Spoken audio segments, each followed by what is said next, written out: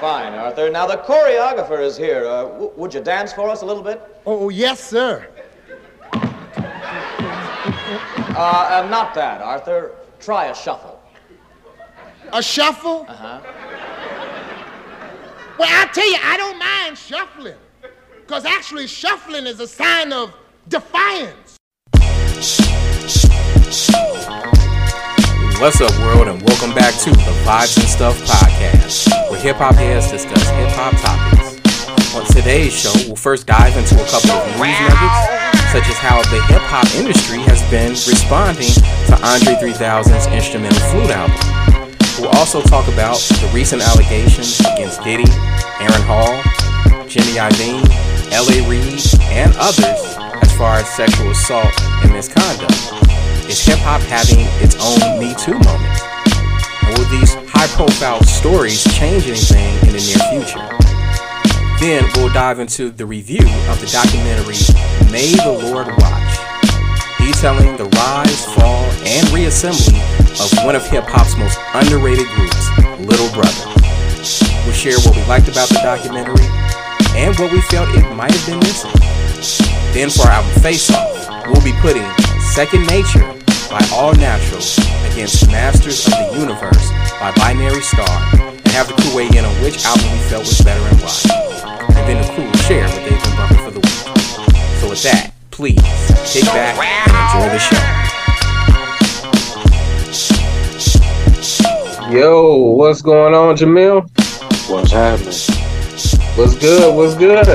Shout to Percy Mirror. Shout out. R.I.P. to the legend. Man. R.I.P. to the legend, man. How you been, though? Chilling, man. How was the trip back home, or back to your second home, I should say? Right. It wasn't too bad. I got, caught up in a little bit of snow. That's not a euphemism for a Coke deal, is it? Nah, because we on a live mic. So absolutely not, sir. Selling drugs would be wrong. That would be wrong. That would embarrass me in front of my family and my community. Oh man, you said you got caught up with snow? Yeah. Oh wow. Yeah, I mean, it was snowing in the city when I left. You know what? It was. You're right. It was. It wasn't much. We definitely got a dusting. Yeah, just enough to be annoying and people act like they don't know how to drive in it. But absolutely. I was charged up from real nigga talk though, so I was in a great mood on the way back. Yep, that's always a battery in the back. So. Yes, indeed. Always a battery in the back, but glad to have you on, my brother. And yes, sir.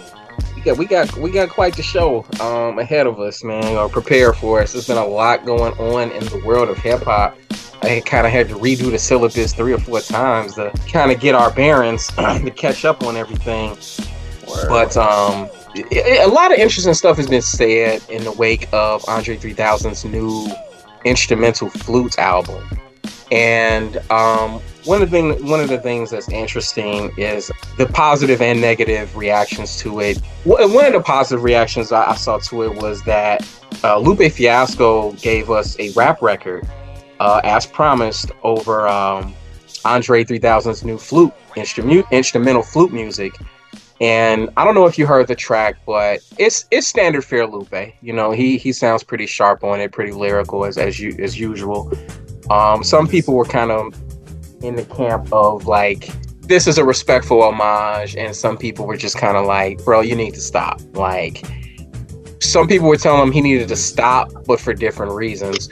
Some people were saying you need to stop because this is not what this music was intended for, whereas other people are just like, this music sounds bad, period, and it sounds worse with someone trying to rap over it. But where do you stand on that? I think I'm more in the former camp, but not on some like being super precious about it. Not so much like, oh no, that's not what Andre intended. You shouldn't rap over it. It's more for me like, we keep trying to force the album into a hip hop space, and that's just not it. Like he's a rapper, yes, but this is not a hip hop project. And I don't feel like we have to force it into that space. Like we can be hip hop heads and appreciate it or not. If you don't rock with woodwind music, then it's not going to be your cup of tea. But like Lupe did what he could with it, and I suppose I understand his point of view and why he might have done it, but I'm like, yo, just let the album be what it is. Yeah. I'm split, like, to me, hearing what Lupe did, for me, did not add anything or take anything away to the composition that he was rapping over. So I'm just kind of indifferent to it, but like, I do think that there needs to be a conversation around instrumental music and how it's influenced hip hop, how hip hop has also influenced it in return, and how we just need to kind of appreciate that. And I definitely agree with that. Yeah. I mean, I think instrumental hip hop music and what this is are two different things. Yes. But it does kind of, for me, it kind of spurs that question. It kind of kicks up that question for me, because I am able to enjoy other instrumental music and just, enjoy it as is. Whereas, like, I know everybody's not wired that way. When they want to hear rap, they want to hear rap. When they want to hear, something else, they've got their artists that they reach for. But I do think there needs to be a conversation around, like, just kind of with more traditional hip hop cats and listeners, just kind of expanding their musical palette, and learning to appreciate new stuff, even if it doesn't have bars over it. You know what I mean? Like, I've kind of been beating that drum since the early 2000s, honestly, ever since, man, like, this is even before Peach Instrumentals dropped. This was like when I used to cop like Moman instrumental tapes and whatnot from Dr. Wax, and it was like, yo, this is an interesting little subgenre here that, like, it's got some potential here. So, and let me be clear, I'm not saying that's what Andre's album is, but I do think, there's a conversation that needs to be had, like, and I think that maybe in the future, artists like Andre could kind of do that for the traditional hip hop audience, like get them into that other world of instrumental music that they can actually enjoy, that does have its roots in traditional hip hop. So I would just like to see that, period. You know what I mean? Lupe is an artist that I'm pretty sure has access to very serviceable and decent producers if he really wanted to, collab with some cats, popular or not popular, and turn out a project if he really wanted. Right. Why you have to rap over this? I'm just a little like, I'm over it. Like, I want the new-ish. You know what I mean? give me that. Right. Don't give me a retread or something. I mean, even if, because niggas rhyming over other niggas' beats has been a part of the game forever, and I'm not opposed to that concept. I don't know. I've been beating this drum since the album dropped. Like, it's not a rap album. Can we not make it a rap album? Yeah. It just simply is not that. And cats got to get that through their head. What's interesting is that there've been reports that New Blue Sun outsold several major rap albums this year. I saw that. Yeah, its opening week sales outsold Lil Wayne, Ice Spice, and Nas. So that tells you, to me, that's not so much a statement on the actual quality of the music, but just the power of Andre's influence and how much he's still a cultural presence and influence. So, right.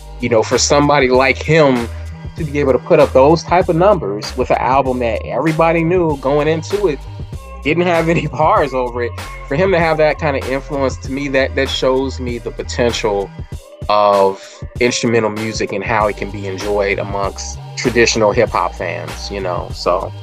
I would like to see what the second week numbers were.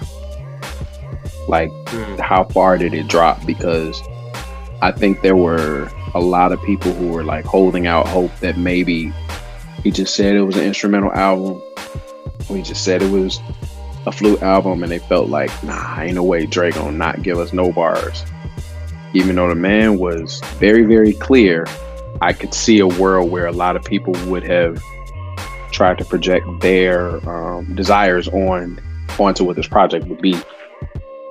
So I'm curious how, if that bolstered the numbers initially, and then how many people went back and listened to it second, third, multiple times?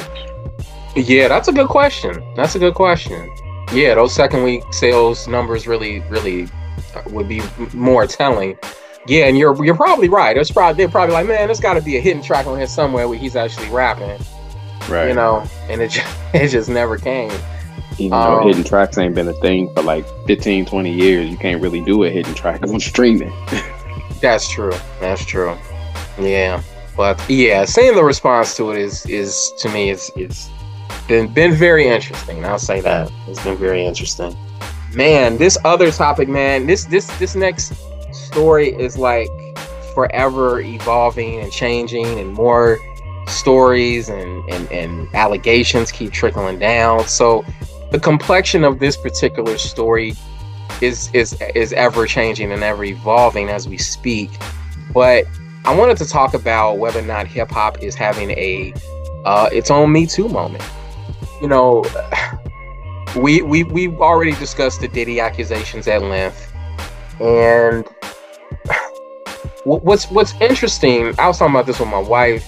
She was kind of saying that she thinks the reason the Diddy stuff is gaining traction is because you've had a lot of male voices in hip hop chiming in and co-signing, you know, basically being character witnesses and being like, yeah, I absolutely believe Cassidy. Yeah, Diddy is a creep. Yeah, Diddy did this. Diddy's done that. Diddy did all this other stuff. And that's kind of why public opinion has fallen more on the side of Cassidy. However, there's been some other allegations dropping regarding L.A. Reid, regarding Jimmy Iovine, regarding this dude, I forget his name, but he was a Bad Boy executive as well. Harv Pierre, Joe Hooker. Yep, Harv Pierre, and even Uncle Luke, as of recently. You know, I know you don't want to have no Uncle Luke slander on the pod, so let me be the first to say these are just allegations. You know, and my thing is, if he's guilty of the things that he's accused of, man, I can't rock with that at all. Absolutely. However, not to victim blame or anything like that, the circumstances around the allegations seem a bit murky at best to me. This is true, and when I heard Luke's official response, it did, like you said, yeah, it's absolutely sounded murky. Like he wasn't completely in the know with what was going on with this chick. She was kind of put in his circle and his environment by means of other people, and they just kind of developed a relationship. But even she stated that like no sexual contact took place while she was underage. It was just heavily insinuated and even alleged that he had groomed her from the age of 16. And you know, hearing Luke's response, it's like it doesn't sound like that's what he was doing, but you know, I don't know. He definitely has his reputation will not help him in this case. Right. Yeah, it's like, oh, Uncle Luke, oh yeah, he did that. Like, right, Beretta did that ish. Like, you know, it's just unfortunate because it's like, for what it's worth, man, it's like the cats. It's starting to seem as if like, you know, the people who were the real movers and shakers in hip hop when we were teenagers and getting into it and everything are some of were the biggest creeps. You know what I mean? But it's the people who you would have thought would have been getting up to unsavory activities that have turned out to be the most squeaky clean, honestly. Mm-hmm. Like it's kind of, because, you know, I think about a nigga like Puff Daddy and where he was at in 96, 97, 98. It's like the nigga he was the richest figure in hip hop. He could have had any woman he wanted, you know, to be quite honest. You know, he didn't have to resort to the things he resorted to, you know, have a partner, you know.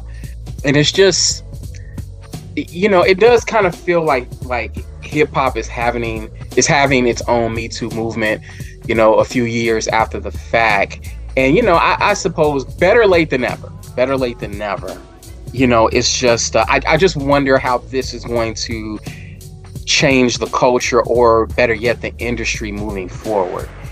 Because a lot of interviews by cats like Gene Deal, Diddy's former bodyguard, or Mark Curry, one of Diddy's former producers, who else? A few other people have come out and corroborated stories and saying, yeah, you know, Diddy also did this. I also saw Diddy do that. And it's all terrible stuff.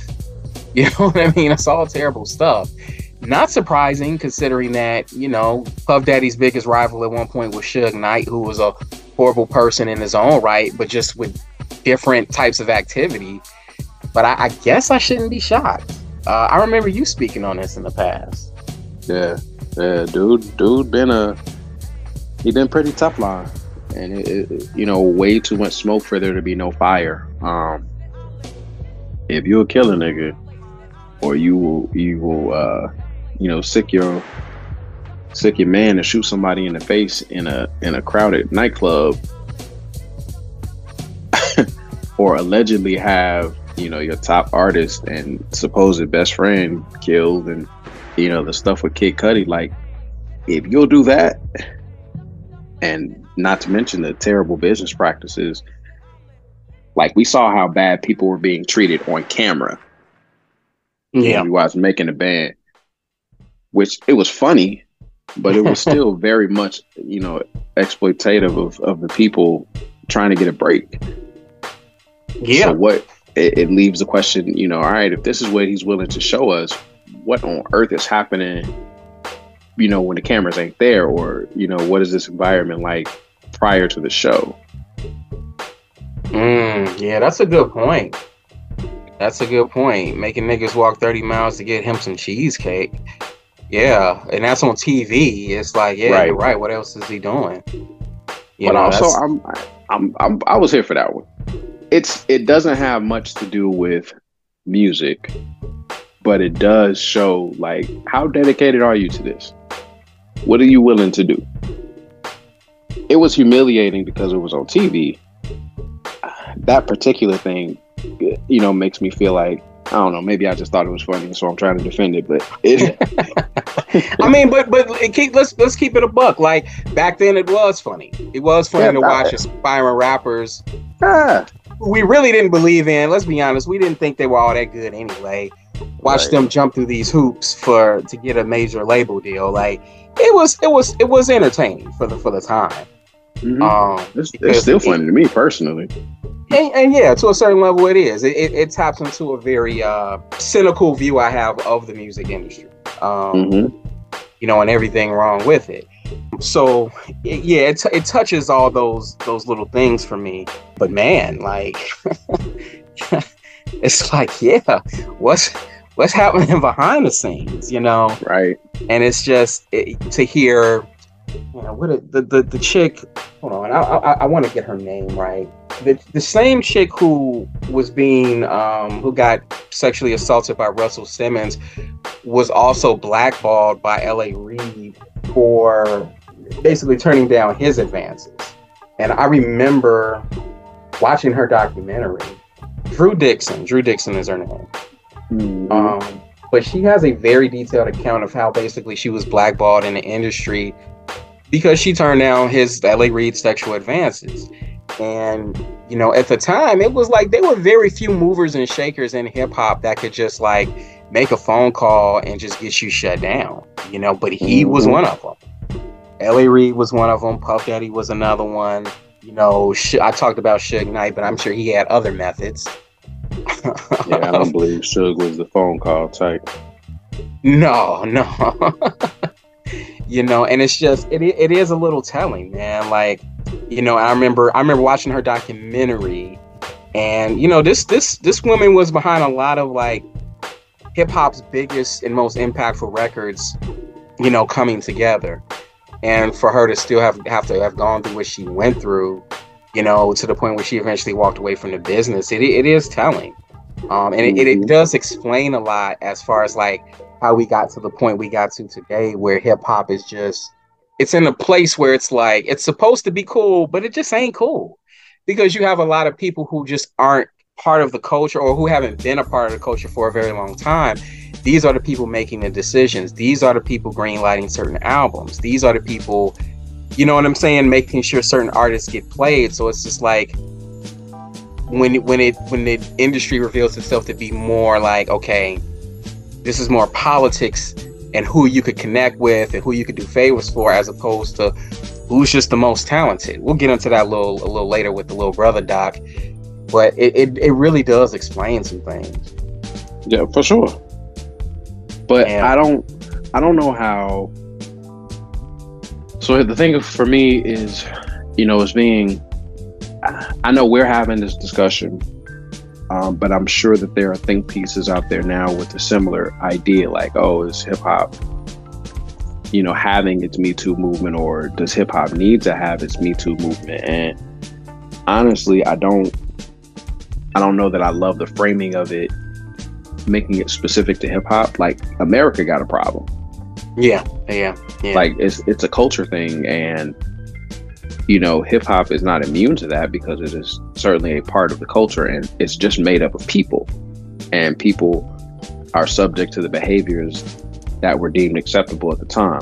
Not saying that any of it is ever acceptable, but just culturally there were certain things that were okay that just were viewed as okay, or maybe not even the idea that they were okay, but there were just, you know, the people who were the victims of this behavior just were too powerless to really do anything about it at the time. But it's tale as old as time, man. You know, it's not different from, and we've used this example before, you know, when we was in school, and the girls we go to school with, they leaving after school to hop in the car with a 24-year-old dope boy. Like, that's not different from an aspiring artist falling into the clutches of a Puff or somebody else, or, you know, having some exec say, like, yeah, I could put you on, but what you gonna do for me? Like, this is all part of that culture that is permeated. I'll say America just because that's what I know, but I'm quite sure it's a global issue in one way or another. Just, oh, absolutely. You know, misogyny ain't it ain't local by any means. Right. No. Yeah, you're right. And neither hip hop nor America has a monopoly on that. Yeah, you're exactly right.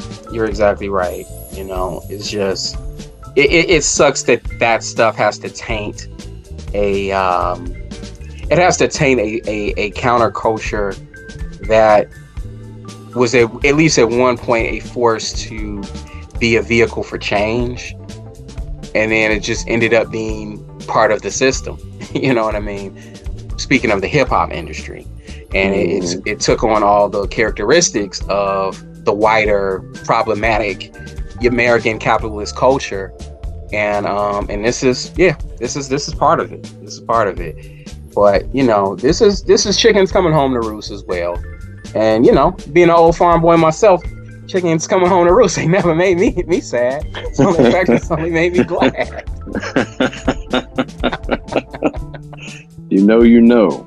Exactly. But not Diddy. 50 Cent said he plans to. He might be trolling with this, but he said he plans on executive producing Surviving Diddy. Now, I kind of hope he's not trolling. I kind of want to see this made, bro.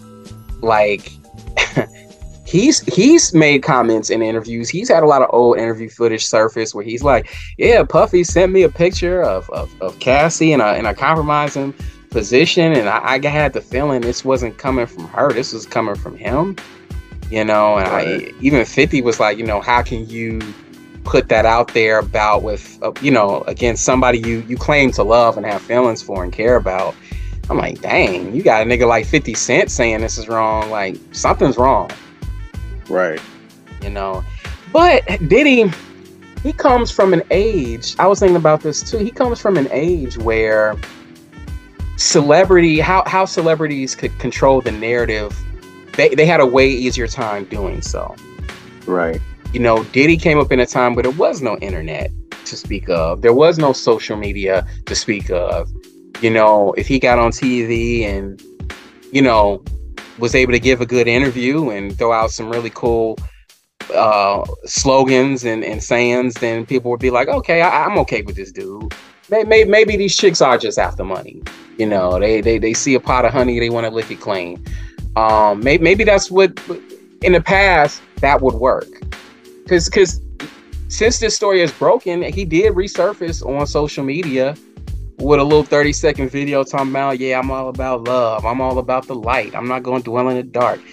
I am the light. You know, it's like, look, that BS might have worked in 1996, but that don't work in 2023. Like, we live in an information age.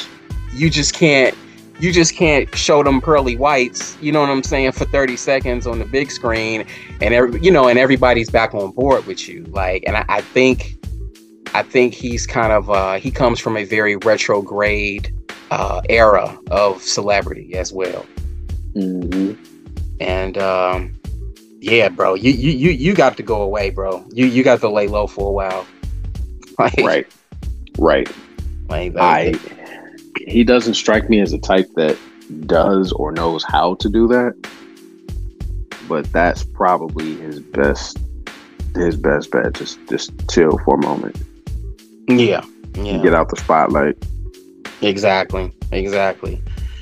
But for what it's worth, I hope it changes the industry. I hope there can be some sort of, reform, and you don't see it.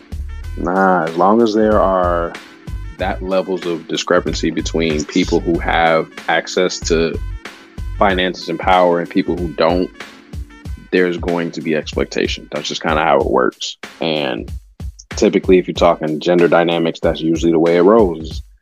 Niggas with money feel as though that they can say and do whatever they want to women. And they do.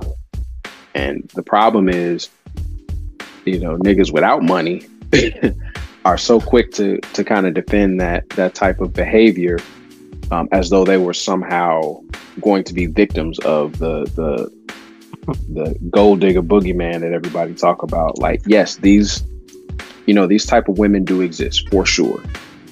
When you look at the these older women who prey on like newly minted millionaire young athletes, like that is a thing for sure. But if you're looking at just the sheer number of it, like the likelihood of this rich man taking advantage of a woman with less power and less resources, 10-1 easy. Yeah. I'd even say significantly more than that. It doesn't mean that gold diggers don't exist, and it doesn't mean that there aren't women who will pursue a rich or powerful man with the idea of trying to get something out of it. But those are so few and far between. But like I said, broke niggas are gonna jump on it. So for the one example that you can prove, it's like, see, that's what they all on. That's what they all on. When it's such a straw man's argument. And also, nigga, you broke. Ain't nobody trying to exploit you for your 2017 Corolla. Like, we work for a living. I don't think any real change is going to come immediately. But my hope was always that, like, at least maybe with Generation Z, things won't be so exploitative and transactional. Especially when it comes to the music of our culture, and if certain artists get greenlit or versus certain artists not, and who's doing what for who. It's like you want the music to be able to stand on its own, and you don't want there to be a climate where like people are being blacklisted or silenced because they wouldn't play ball with one of the few button pushers in the industry that really has real power. I hope like Gen Z seems to be more sensitive to things like, women's issues and sexual harassment and stuff like that. But they're also highly susceptible to a lot of this red pill talking point nonsense that's popped up over the last 2 or 3 years, and like, I don't know what percentage of them buy into that crap, but like, I don't know. Enough to make it a thing. I guess, yeah. I guess. I mean, for it to make it onto the pretty much the mainstream, like, you say red pill, and people know exactly what you're talking about. Yeah, the alpha male crowd, or however they want to be described. It's like I see that stuff and it's like, oh man, y'all were supposed to be the generation that corrected this stuff. Y'all were supposed to be the people that got rid of this stuff and tore down, like, I don't want to call them toxic gender roles, but like just toxic sexist behavior. Like, and it's like, man, y'all are amping it up to 11 in a way we never did. Mm-hmm. I think the difference between us and them is, like, we actually had to come face to face with these women. We actually had to converse with them. So yeah, we might have been, a little rough around the edges and certainly influenced by the dominant culture. And we were young and probably said and did really dumb things that young men say and do. I know I did. But as you learn better, you do better. Hopefully. Yeah, but these niggas, they getting raised on was them clowns Fit and Fresh and Kevin Samuels. Andrew Tate. Yeah, man. Sneeko. But even my son, he's recognized over time that, like, yo, these dudes is just doing this for attention, you know what I mean, and likes and follows. Like, even at the age of 10, he's starting to finally, like, put the pieces together. Because I'm like, son, man, like, real men don't talk this way. You know what I mean? These are clowns, and he's starting to get it, because he was starting to pare it back some of that crap, and I was like, whoa, where are you learning this from? Right. But that's their crowd, the impressionable, the people who don't know much, Correct. People who are, and for people on the spectrum who might be socially awkward anyway, that rhetoric might be easily be very appealing to them. Absolutely. Because it kind of gives you a place to, for lack of a better word, blame the awkwardness, outside of yourself, which that has to be a difficult existence, right? To move in a space where you don't feel like, you're feeling like a puzzle piece that isn't quite fitting like everybody else's does. And it doesn't even have to necessarily be a person on the spectrum. Just, man, growing up is we all had an awkward stage. It's just kind of how it is. These folks are growing up on display in a way that we never did. Yeah, you're exactly right. And they don't because they grew up with the internet, they don't necessarily have the discernment to look at stuff and compartmentalize, like, okay, this is entertainment, this is for clicks and likes, this ain't necessarily how it goes in the real world. Whereas us and the internet, we grew up together. Correct. So we grew up having to vet stuff that we saw on the internet. It was like, yeah, this is a great source for information, but we also knew the need to vet things that might or might not have been true. Right. And this younger generation never went through that training. Like, we all, when we were growing up, we all saw 9/11 happen live on TV. Okay. Correct. It was presented a certain way, and we took it for what it was. If 9/11 happened today, you will have a large segment of the population saying that it's a hoax and a government psyop, and it didn't really happen that way. And you know what I mean? Like, it's just, we just live in a different age, But getting a little off topic, I just hope the next generation can kind of correct the mistakes of the past generations. That I'm gonna say, let's just go ahead and say Gen X. That Gen X has perpetuated, and I'm putting the puffies in that bucket. Yeah, because it sucks. It sucks for everybody involved. It leaves psychological scars behind for the victims. It emboldens the victimizers.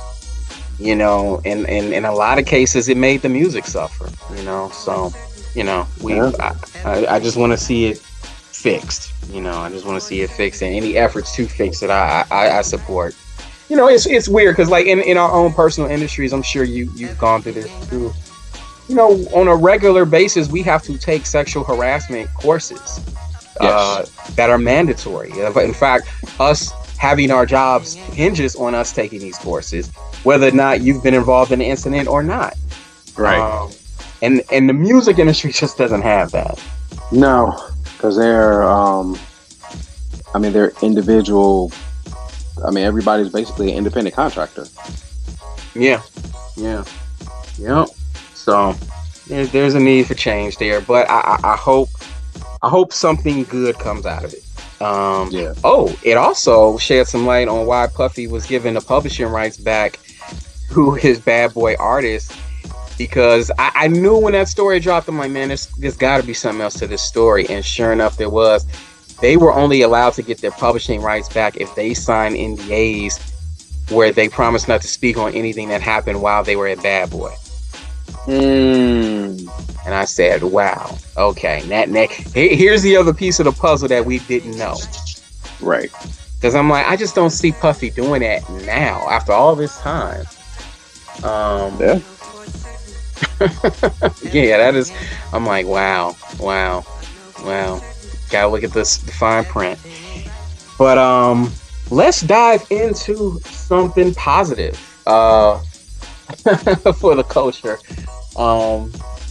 There was a recent documentary that dropped on YouTube covering the rise, fall, and rising again of one of hip-hop's, in my opinion, one of hip-hop's most underrated hip-hop groups, and that is Little Brother. The name of the documentary was May the Lord Watch, named after their reunion album that they dropped in 2019. And man, I was very engaged with this documentary. Did you get a chance to watch it? I did. I remember why I don't watch nothing on YouTube. I was annoyed by that because every time it was getting good, cut out to an ad. But the doc. I learned quite a few things. I knew that obviously the group had broke up. I knew it was Pooh and Fontaine on one side and Ninth on the other. I didn't realize that it had pretty much been that process, or they had been going through that process pretty much the whole time.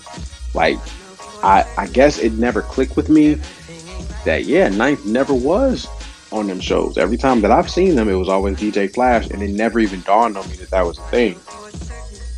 It was just like, DJ Flash is the show DJ. Like, it didn't even strike me as odd, but I could see how that would definitely cause tension within the group. And what I'm surprised that wasn't mentioned as far as that part is concerned, nobody talked about the money split and whether or not that played a factor, which it sounds like it probably didn't because nobody mentioned it, but I found that part to be interesting too, because I wonder, like, what. Well, they kind of did go into that a bit. Remember the part of the documentary where Pooh was talking about how they would sign on to do a show somewhere, and then Ninth Wonder would pop up in the building just there as a spectator while they were on stage rocking. And promoters would be like, okay, what's this about? How come he ain't on stage? He didn't go into deep details, but he was like, okay, now you're effing up our money. Because right. I imagine if they think they're, okay, I pay Little Brother to perform, how come all the Little Brother ain't on stage? Therefore, I'm either not going to pay them, or I'm going to pay them less. Less than if all three of them actually were on stage performing. So maybe for that reason they were getting a three-way split or something. I don't know. They didn't really go into detail with that. Right, and that's the part that I was curious about, because was Ninth getting a cut of the tour money anyway, like early on? And would that have been, a source of contention? So I don't know, but it was pretty wild, that whole thing. And I get not wanting to, we all have our personality traits, and if you don't want to be a touring artist, Like I can see that, but also, nigga, you ain't got no choice. Like this is, Lil Brother is not. They wasn't the franchise boys. They wasn't able to, get radio play, or obviously the BET thing happened, and the way they eat is by touring. So the idea that I don't want to do this is like, cool. Well, then you don't want to eat. Right. I really enjoyed the documentary from beginning to end. I appreciate how they covered how they met. You know what I mean? I didn't not know Pooh was from Virginia originally. I just kind of forgot. I just kind of lumped them both as being North Carolina artists. But it was cool getting the story of how they met in college, how, Ninth Wonder was kind of like the conduit to introduce Fonte and Pooh. It was cool seeing those, like, the town Fonte grew up in, like those, man, seeing the footage of like those like North Carolina communities, and it threw me back into space, because I used to live in North Carolina for 2 years from 88 to 90, and man, it looks almost exactly how I remember it. Not terribly country, but just small towns full of hardworking blue collar Black people. And that definitely comes through in their music. But I like seeing how they broke down how they met. It reminded me a lot of the Tribe Called Quest documentary, Beats, Rhymes, and Life, that came out in 2011, where they just kind of started from the beginning and talked about how they met and formed the group and everything. What was interesting that it did reveal a lot of things I didn't know, and that I did want to know, which is what a good documentary does. Did you notice how, like, it seemed like for a while Big Doe was kind of like the fourth unofficial member of the group? Yeah, and I knew Doe was around, but I just assumed he was like road manager, security type deal. I didn't realize he was so integral to what they were doing. Yeah, I didn't know that either. I didn't know he had a vote, when they decided to, like, basically kick Knife out the venues, because he was popping up and, not getting on stage for him. I thought that was interesting. I also thought how interesting it was how involved the rest of the Justice League was from the jump. Because it was like Little Brother they coalesced out of Justice League, whereas I thought in the past Justice League was just kind of like, they were like these offshoot cats that kind of signed on to the label after the fact, you know what I mean? But it was cool to see that they actually had their own little camp back in college, or crew, I should say, back in college. So that was cool to see too. It seemed like, Little Brother just were the ones that blew, relatively speaking. Yeah. I had never really seen Joe Scudder before this interview. Before this doc, that is. Oh yeah. I mean, I hadn't seen him in a while, but that was my guy. I was watching the doc, watching him like George Jefferson, like, he's white. I was angry. You didn't know that? I knew it, but I didn't know he was white. Oh yeah, he's white. White. And it looks, because he's older now, he's got the Midwestern dad look now. Like, yeah, Joe Scott is white. Wow. Yeah, but yeah, it was good to see him weigh in, as well as Yazara and Sean Don. But yeah, it very much reminded me of the Tribe Called Quest documentary, because it did go into the nitty gritty of their career, and all the drama that happened that caused them to fall out with each other. What was interesting too was that, like, I can't remember if it was ABB Records or Atlantic Records that was trying to get them to sign on to a 7-album deal in the beginning. You remember that part?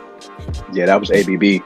Yeah, that is crazy. Like, what group is putting out 7 albums on one label? Like, and yeah, they tried to get him. Man, they tried to get him. Thank goodness that they didn't sign it, because that would have been. Oof. I mean, there's niggas that ain't put out 7 albums over the entirety of a career, and that's what it sounded like they were trying to do, was tie them boys up. for their entire careers. Yeah, that's what it sounded like too.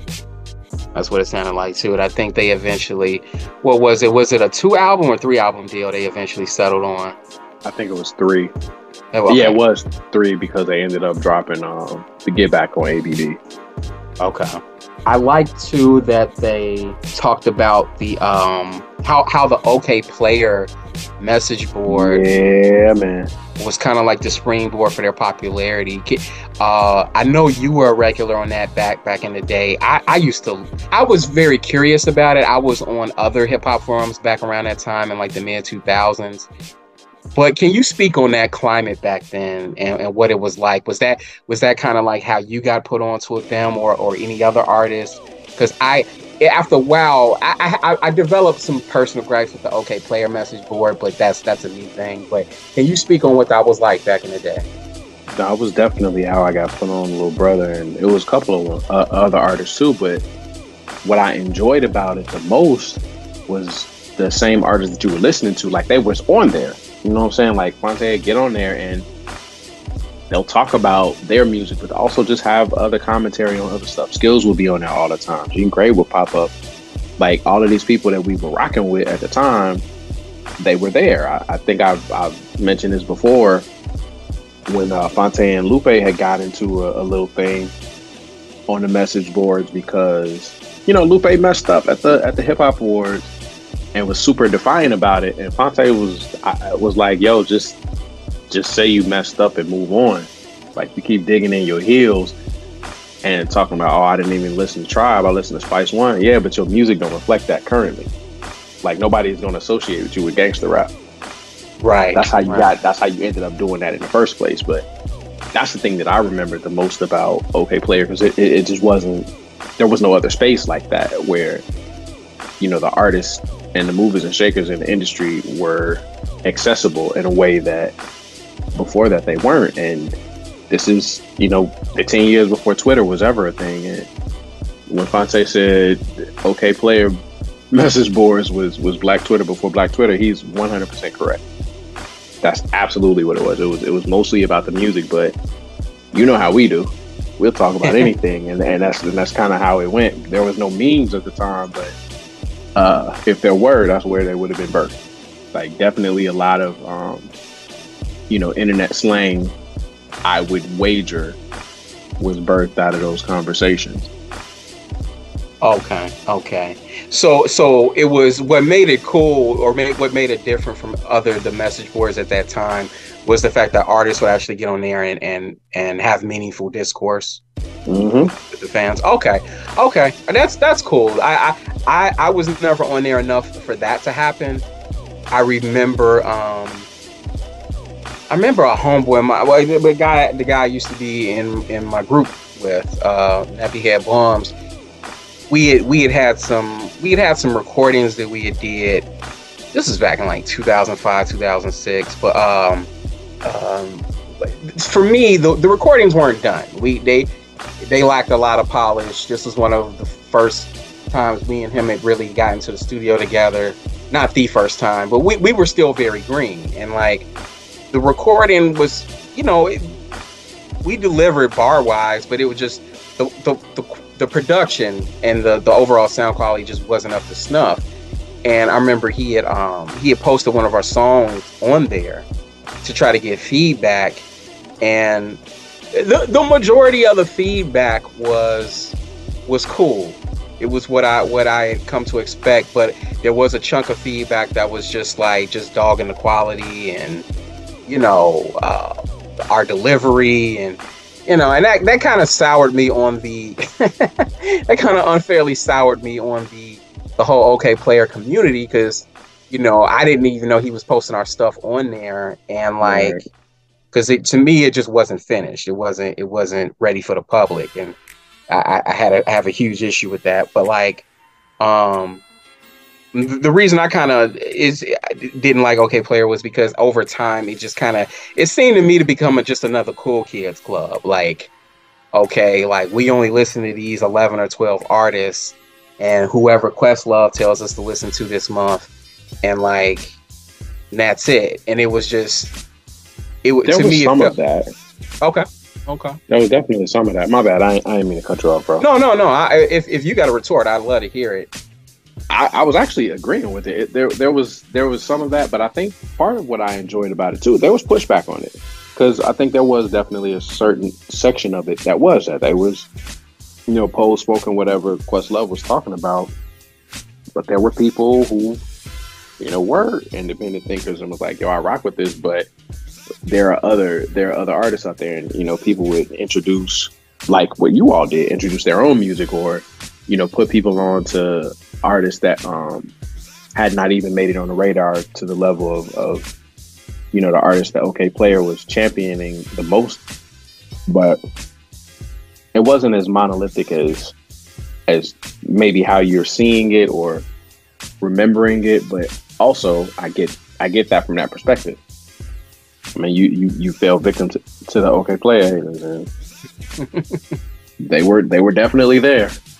Oh, most definitely. They was in force, you know what I mean?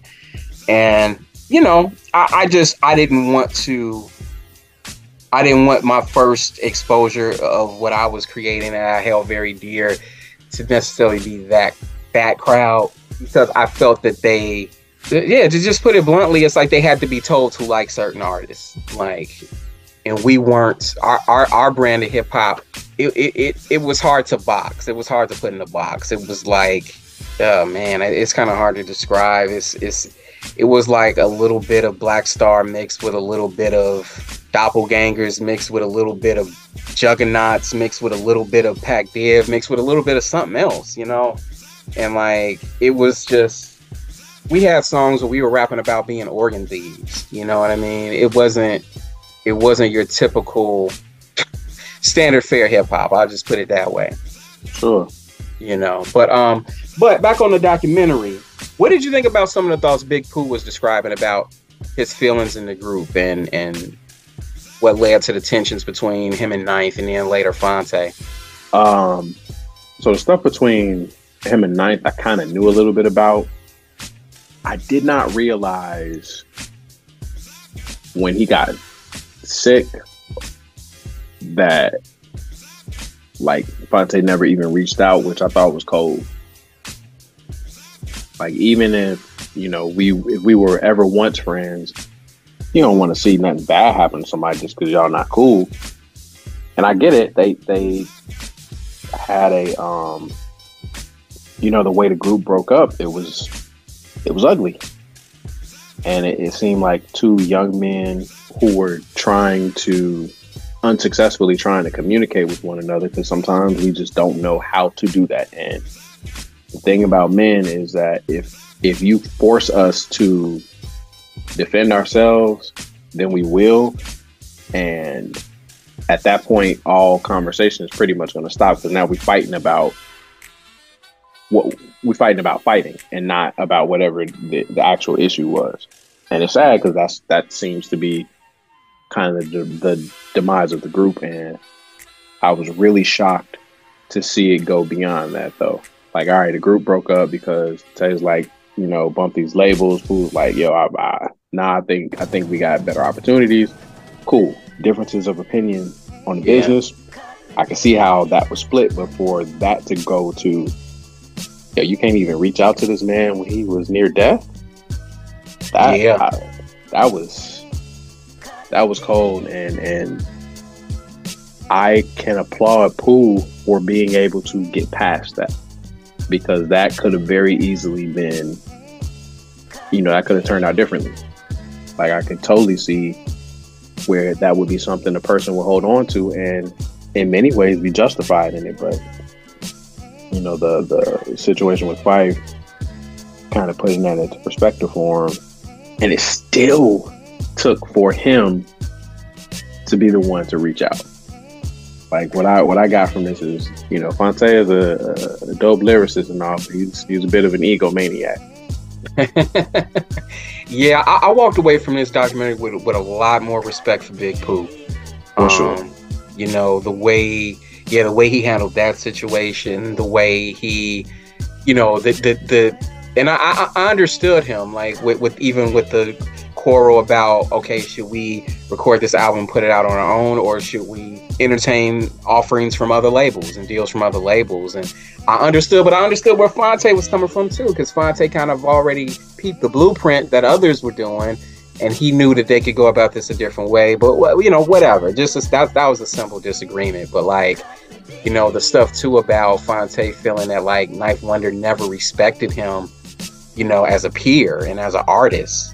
I thought that was interesting because, the joke, the inside joke of Little Brother Friends is that like, okay, Fonte's the main force driving this ship. Pooh is just along for the ride. Pooh is not as dope. And, stuff like that probably got to him, hearing that, Yeah. And maybe, it definitely affected how Knife Wonder saw him as well. And Pooh being the one tell Knife like, look, you can't come to our shows no more. You know what I'm saying? If you're not performing.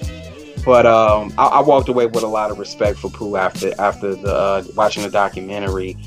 I like the animation too that they included to kind of help the narratives along.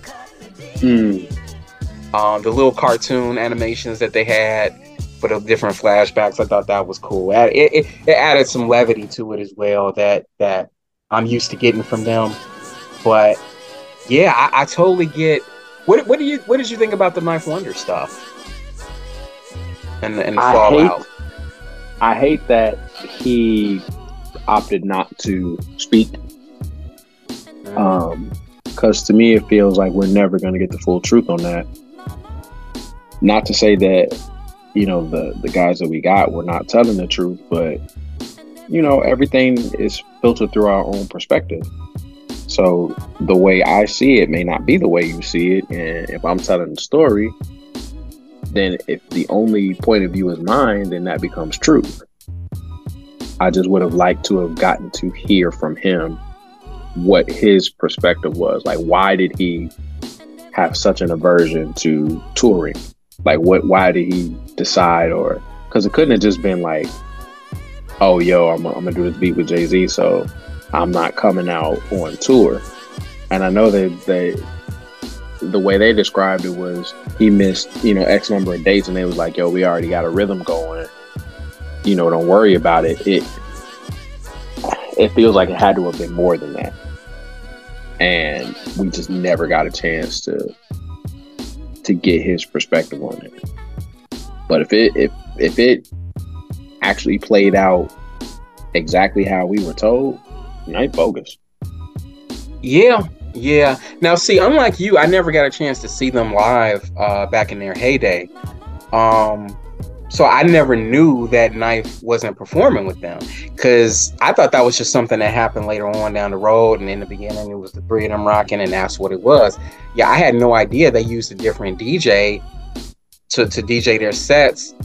And it was basically like Knife was nothing more than an in-house producer for them, as opposed to an actual performing member of the group. I thought that was interesting, because I did not know. And the fact that Knife declined to give any commentary on the documentary, I thought, I could be wrong, man. Maybe there's some other factor I'm unaware of, but I thought that was weak. I thought that was weak. Here is the golden opportunity to tell your story. This documentary is a living will and testament, and it's going to be a brick in the wall on the Little Brother legacy. Tell your story, man. Tell your side of the story, whether it sounds accurate or incomplete or whatever. Just they gave you an opportunity to speak your piece, So, right. My personal theory was that Knife always was kind of using Little Brother as a springboard for his solo career. You're probably right, and maybe he never wanted to be part of the group. Maybe his goal was to only be like an in-house producer for like Justice League, which all right, that's cool. There's nothing wrong with that, but if that's the case, then say that, right? And then the idea of not going on tour would have not or should not have been a big deal if your goal was always to be that. Yeah, but we're left to speculate because he don't speak on it or didn't speak on it. Exactly.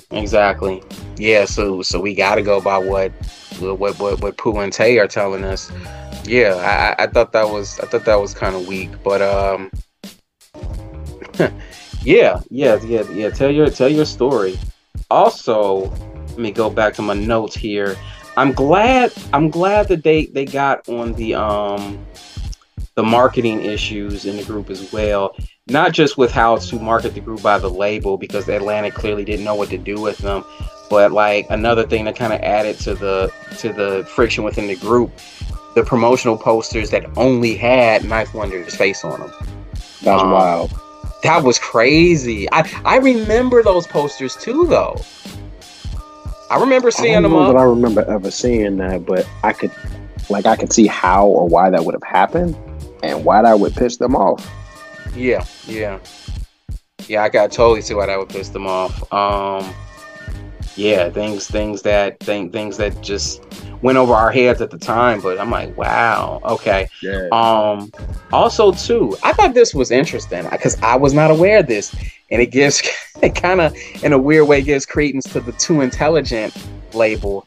I didn't know that the Minstrel Show theme, when that album dropped, that the theme of the album was going over people's heads, and people took it as some sort of like, they reacted to that album. A lot of black artists reacted to that album and that theme the same way that people should have reacted to the Mantan Show and Bamboozled. Right. I did not know that. Did you?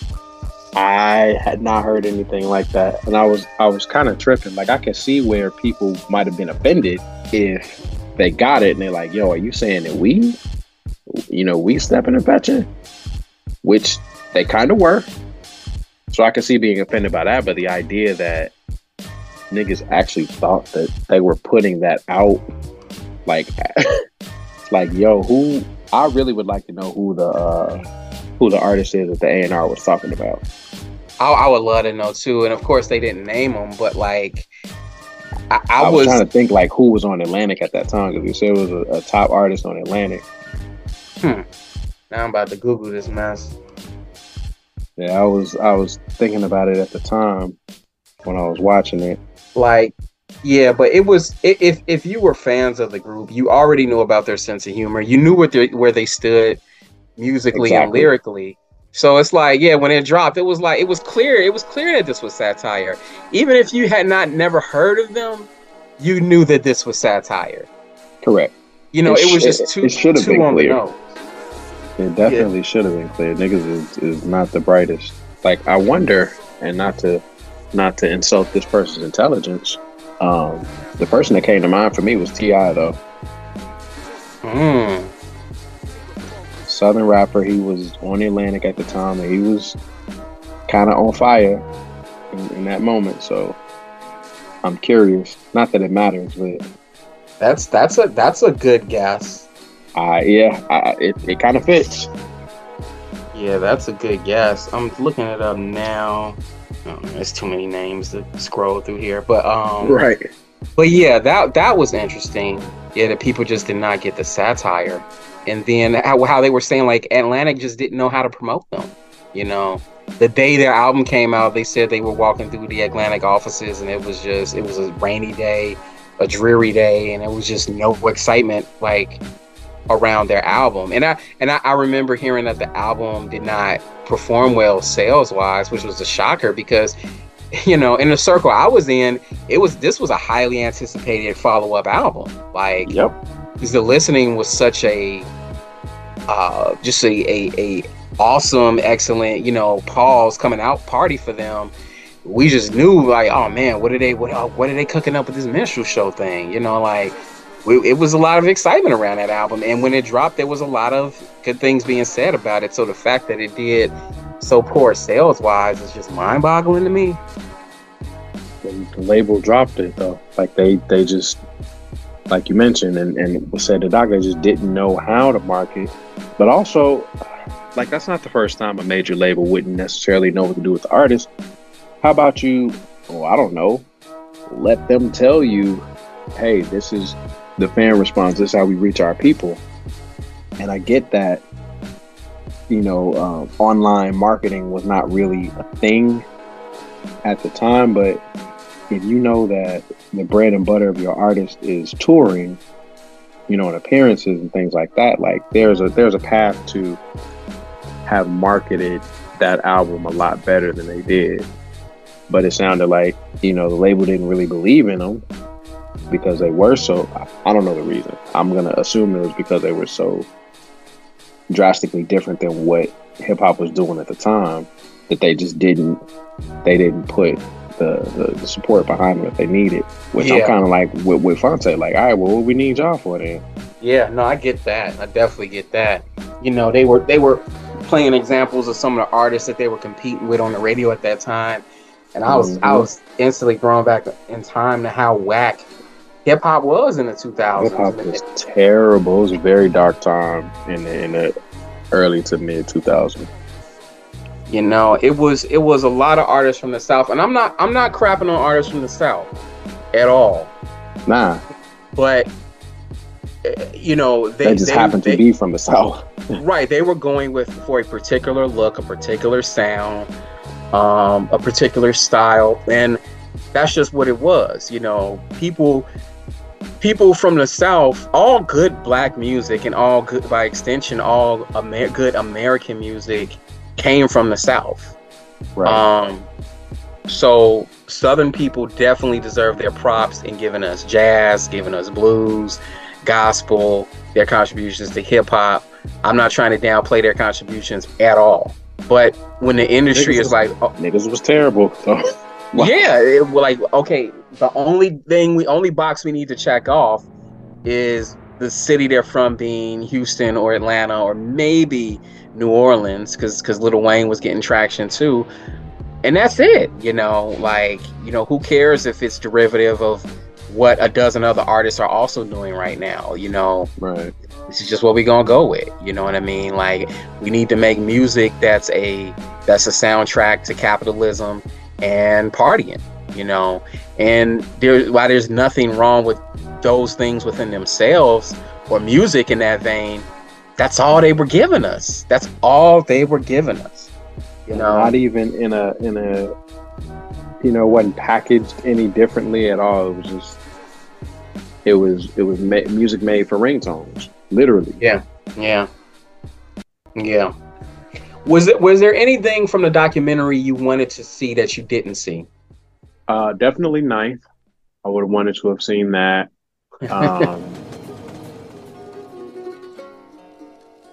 I think I would have wanted to hear more from the other folks that were around.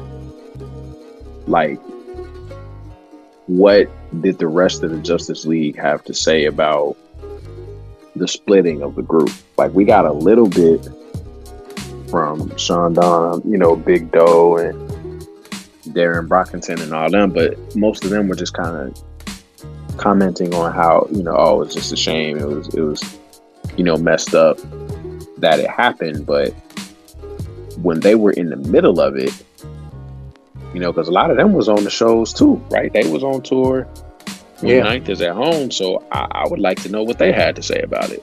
I guess maybe they don't have no skin in the game in some ways because they're not directly in the group Little Brother, but they were around. Surely they had some things to say. Yeah, that would have been nice. For me, in addition to some Ninth commentary, for me, what I kind of wanted to see more of was kind of what they did in the Tribe documentary. Give us the backstory on how certain records came together and where y'all got the ideas for certain records. You know what I'm saying? Mm-hmm. That would have been nice to see. Because I remember in the Tribe documentary, Q-Tip did a very dope breakdown of the samples he used on certain records and was playing them back on the turntable for us and everything. And I guess you probably couldn't get that level of insight without Knife Wonder's involvement. But that would have been nice too, to just kind of, tell us about the concept of the minstrel show. They touched on it a little bit, but they didn't really dive that deep into it. I want to hear more about how Percy Miracles came into being. I want to hear more about tracks like All For You, Sincerely Yours, you know, some of the more meaningful records, Slow It Down, Not Enough, you know, and that's just from the Minstrel Show. Like, when it came to the listening, like, I wanted to hear them talk more about, like, the process that went into tracks like The Yo-Yo, or, you know, Speed was the song that made me fall in love with Little Brother. You know, the listening, not just the track, but the because the track, the song itself is a bug out. You know what I mean? Yeah. Niggas ain't even listening. But yeah, talk more about the you all's thinking process and what went into the songwriting of these particular records. I wish they could have dived more into that. Like, you know, I would have been perfectly fine with another half-hour worth of footage on that documentary where they're just talking about the music and certain records. I would have been fine with that. If you had to give this documentary a letter grade, what would you give it? I give it a B. I enjoyed it very much. Just, you know, a little bit that I would have liked to have gotten more of, but I don't feel like it diminished anything. Like, it was still a quality doc, I'd say. Yeah, absolutely. I thought it was definitely a quality doc. You know, it for the most part gave me what I wanted. You know, I give it a B+ personally. Yeah. Or the cheating skit. You know, talk about that. I mean, we all know, if you were keeping up with the zeitgeist at the time, like, you know where a lot of these skits and records came from. You know, right. It was very much, you know, tongue in cheek, poking fun at a lot of the trends in the industry. But yeah, I would have loved to have seen some footage, you know, involving the creation of those particular songs. But yeah, man, like I would recommend this watching this documentary, May the Lord Watch, which is available on YouTube. I would recommend watching it for any Little Brother fans. Like, it was a good watch. You know, I had the day off work, fortunately, and you know, I was like, okay, let me check this out. I got an hour and 40 minutes to kill here. Let me see what this doc talking about. But yeah, it was a good watch. I agree. What's going on, Spook? We got DJ Money in the Banks in the house, aka the Spook who sits by the door. Pop. Spooky hours. Real quick, in 5 minutes or less, Nick, did you see the Little Brother May the Lord Watch documentary? What did you think of it? What did you like about it if you saw it? And was there anything in the documentary that was not covered you would like to say? I really enjoyed it. It was cool to really get, like, background information about a lot of that stuff. I didn't know that basically Ninth was kind of like out of there, like, almost immediately. Like, after the first, like, I didn't realize just how much Fonte and Pooh were handling that on their own. Really good documentary. I think the only thing that kind of sucked was not getting Ninth's perspective, but at the same time, like, if you were on Twitter or anything around the time that him and Fonte kind of got into it, you kind of already knew what you would get from Ninth, you know. So I feel like, I mean, I do kind of wish that they would have discussed their solo endeavors a little bit more while the group was split up. But at the same time, it's about the group. It's not about them solo. So I thought that they handled that really well. It's a really interesting story on, you know, basically how him and Pooh, like, really weren't even, like, that cool in the beginning. And if you've seen them live, like, prior to the breakup, like, when I saw them, it was basically the farewell tour, and I could swear that, like, during the show, it was like, there's no way these dudes aren't friends. But after the show, Pooh went straight to the bar, Doe went his way, Fonte was on stage signing autographs, and they never crossed paths again after that. I was there after the show for like 20 minutes, and they never crossed paths after that.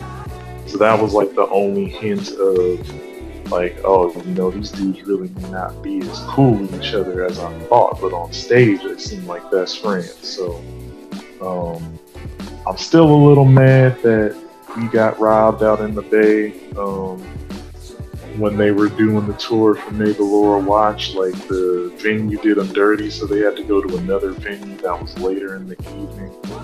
And I couldn't go to the show, and then when they finally rescheduled it, then COVID happened. So still a little salty about that, but yeah, that's all I got to say. Okay, fair enough. You echoed all of our sentiments. I'm sure you'll hear them on the you'll hear it on the playback. you should never say 5 minutes or less with me, because you're gonna get 20. No, you stuck to it, man. You stuck to it. You sticking to those council points well. Fine, man. Send stress and modulation, brother. Send stress and modulation. Absolutely. Yeah, you echoed our sentiments. Yeah, pretty much. All right. So, switching gears real quick. Before we get into our album face-off, I don't want to spend too much time on this. There's been a little controversy with T.I.'s son, King. I guess there was a social media post that went viral where he's arguing back and forth with his father, T.I., and his mother, Tiny, about wanting to have a rap career. And, you know, they're kind of questioning his I guess you could say, the image that he's portraying as the dude that's harder than he actually is. And, you know, very messy post, very messy stuff here. Because it ended up with T.I. putting his hands on the dude, on his son. And, you know, when it comes to family squabbles, you know, I allow a lot more grace, you can say, when it comes to family squabbles than, like, you know, two professional dudes getting into it physically. You know what I mean? Mm-hmm. I've been in my fair share of family squabbles, but where do y'all stand on this? Do you think dude's son is just a clown that's trying to, you know, perpetuate an image that he needs to stay away from for his own safety? Do you think that, or do you think the kid has a point? Nah, he's a sucker. You're gonna get him some clap someday. Yep. Or locked up. I got a little cousin right now that's in a similar situation. Just wanted to be, you know, he was trying to get a rap game. He wanted to be hard, and then it's like, bruh, your whole life has been one of relative privilege. Like, you're not of that. And found himself in a bad situation. He on one of them state-sponsored vacations now. You know, from wanting to be hard. Like, the thing about street life is, and this is something my mama used to tell us when we were kids. It's like, you're gonna be the one. You know, if you find yourself trying to chase after that, you're gonna be the one that does the send off. She didn't say send off, but basically that's what you were saying. You know, people been moving in this space, so they know how to move. You just coming into it. This ain't natural to you. This is something you have to learn. Yeah. So if it goes down, you gonna be the one left holding the bag, because you don't know how to move. And that's what's gonna end up happening to little dude. Yeah, it's kind of, and you know, yeah, I went through the same thing, Jamil. Like, growing up on the south side of Chicago, you know, you learn certain things very quickly, you know, and I'm sure it's the same out in Oakland where Nick is at, and you learn very quickly, like, okay, the people who do this stuff, they're doing it out of necessity as opposed to they just want to be criminals. Like, I know plenty of people who had to do that life, and some were successful at it, some weren't. Some are in prison, a lot are dead. Real quick, Ian. Yeah. To avoid any instances of me getting clapped, I'm not from I'm not from Oakland. I'm from San Jose, which is not too far from Oakland, but definitely not as dangerous. So I just wanted to clarify. You're right. I don't want no smoke. I don't want no smoke out on the West Coast. They like, man, dude, who he ain't out in these streets. He perpetrating. Yeah, I don't exactly. Want no, yeah. I'm definitely not out in them streets. I don't want no trouble for you, but yeah, no, we was. Man, we was in the trenches, man. And I also want to state too, my parents did a very good job of keeping me insulated from a lot of stuff. So, right. I never had to be in the streets, but I had plenty of kids on my block I played with and other friends in school who were doing stuff that they been involved in stuff. But like, it's this whole thing with T.I.'s son has kind of sparked this other conversation of like kids growing up with privilege thinking that's the way to be. And I don't know. I don't know if we have enough time to even cover it in this segment, but to me, it becomes a question of who do you blame? Do you blame the music? Do you blame the parents? It's like, because his parents brought him up in the most, as they put it, the most privileged environment.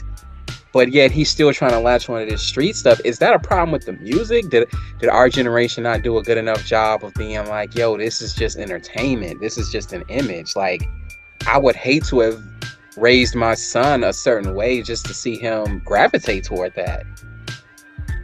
I feel like it had to be people he was around too. Like, you can't put the blame on T.I. and Tiny because they got a whole other kid, Damani, who don't even act like that. No. He's a spitter.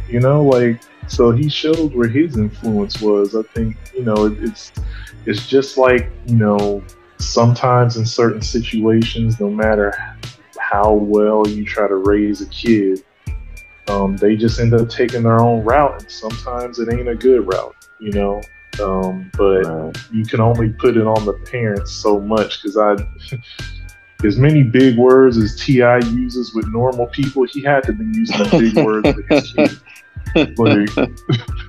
So he just his son is just a knucklehead who's probably going to learn the worst way possible. You don't hope for that because no matter how knuckleheaded kids are, you don't hope for like nothing bad to happen to them. But if he can see it, if T.I. can't expeditiously talk his son out of this, like expeditiously, then he's just gonna learn in a loquacious way. That's all I'm saying.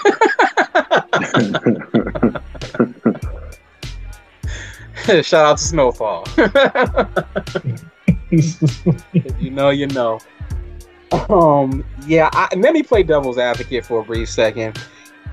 Like, is growing up with money just not enough? Like, okay, we know he grew up with money, but is it also like the presence of the parents, is that being understated here too? Because when the parents are around, they're around to give guidance. You're more inclined to listen to people who are around more than those who are not. So could it be a case of like they just threw money at their problems and tried to let the money raise the kids, and it was this hole in his heart that like wasn't being filled because T.I. was off touring all the time, or taking care of the stuff in the music business, or maybe even being in jail. And it was the same thing with Tiny. So he didn't spend a whole lot of time around them despite being financially taken care of. That's possible. Should be a part of it. But how does one, like as Nick brought up, Damani, was in the same household, and he's moving a little bit differently. I think there's something to I don't know if he's the youngest.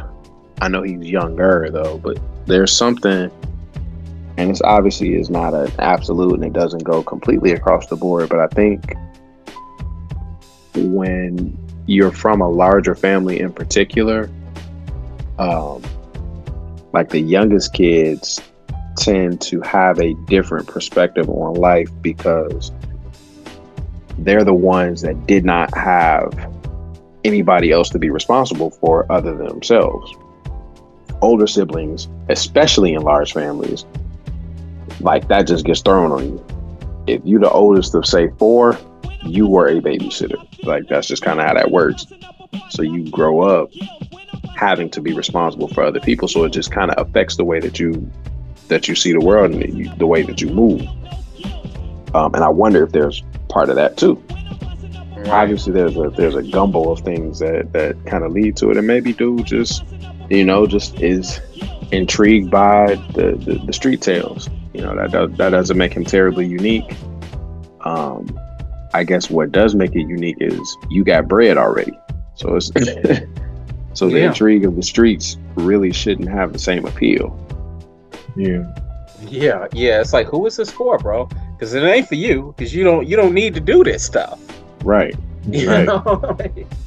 Like, so that's what makes me think it's like, did he just take in all the wrong lessons from rap music, and now he's just spitting them back out? He's relating to the culture the only way he knows how to. I don't know. I don't have the answers. But it's a bad look. I think it deserves a deeper conversation as far as like where the culture is right now, where the music is, and how the state that it's in, and how we're handing it to the next generation, and what lessons that they're learning from us, but that's a deeper conversation than we have time for, unfortunately. But we can get into that on another show, most definitely, because I didn't even touch on Michael Irvin's son. Oh yeah. Very similar situation. All right, let's dive right into our album face-off for the week, man. Jamil, I know this is probably a good one for you because you, one of these groups is from Chicago, is from home, and I know you got a chance to come back home recently. You know what I'm saying? Enjoy some time with the fam. So, hopefully these put you in a Chicago state of mind. But one of these groups is actually from Flint, Michigan, and the other one is from Chicago. But it is a underground group battle. Chicago's own All Natural, with their album Second Nature, is going up against Masters of the Universe by Binary Star. Now, in one corner with the Second Nature, this was the second album from All Natural. It was released April 24th, 2001 on Thrill Jockey Records.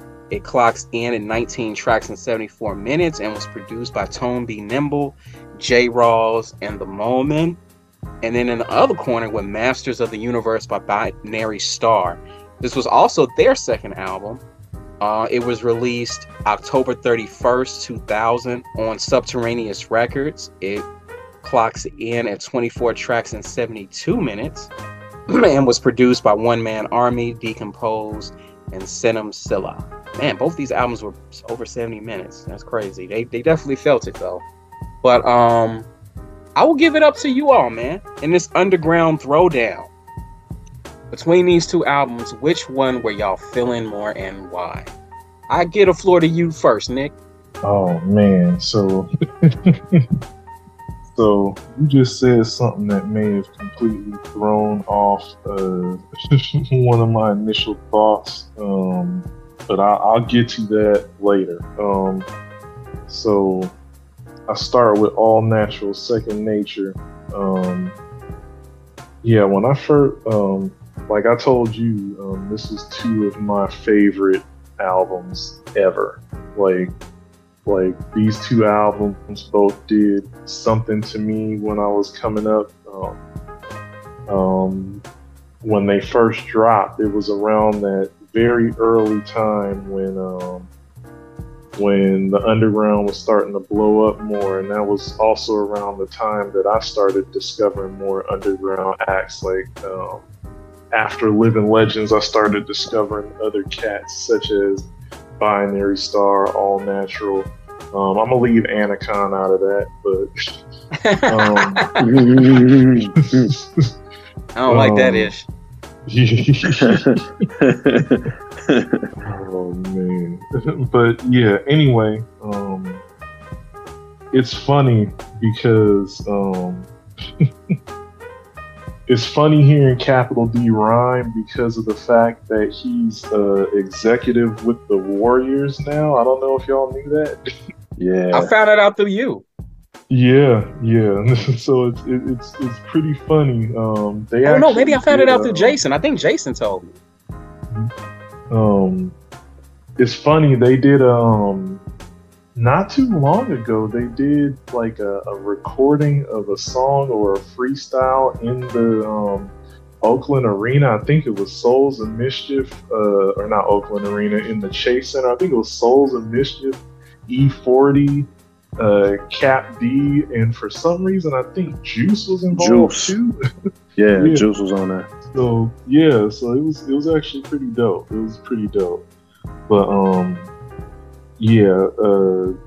Cap D is definitely interesting as an MC. Like, he has like a very, very deep baritone type voice, kind of like Charlie Tuna. But when you see him, he's like a skinny, light-skinned dude. So it's definitely like a don't judge a book by its cover type thing, because I could have swore he was gonna be like this like tall, super dark dude the first time I heard, because I didn't hear the first album. I only heard this one, and of course, you know, the first album's cover has both of them on it, but this one doesn't. So I had no idea what these dudes look like until later on. Tone B. Nimble is nice as a DJ. His cuts on this album were like very, very fire. I think Cap D's flow on Think Again was ridiculous, like absolutely ridiculous. I like the instrumental interlude on this, The Next Mile. It definitely inspired many ciphers back in the day with my crew. Shout out to Inspire Utterances. So I remember listening to the track Vegetarian. I was thinking like, just as a joke, I'm like, yeah, you could tell these cats had to have been early vegetarians at the time, because they sounded really mad on that record. It had to be like early on. And then you come to the track Mr. Sexy, which really had me cracking up, because if they thought it was bad in 2001, right? You come to, like, I think 2001 was prior to skinny jeans, and that was the worst thing in the world, it seemed like. And now, like, I don't want vibes and stuff to get canceled, so I'm not gonna go on it. Hey man, I know how to use the edit button. Let's just say fingernail painting. They dams. Yeah, I'm not gonna go any further.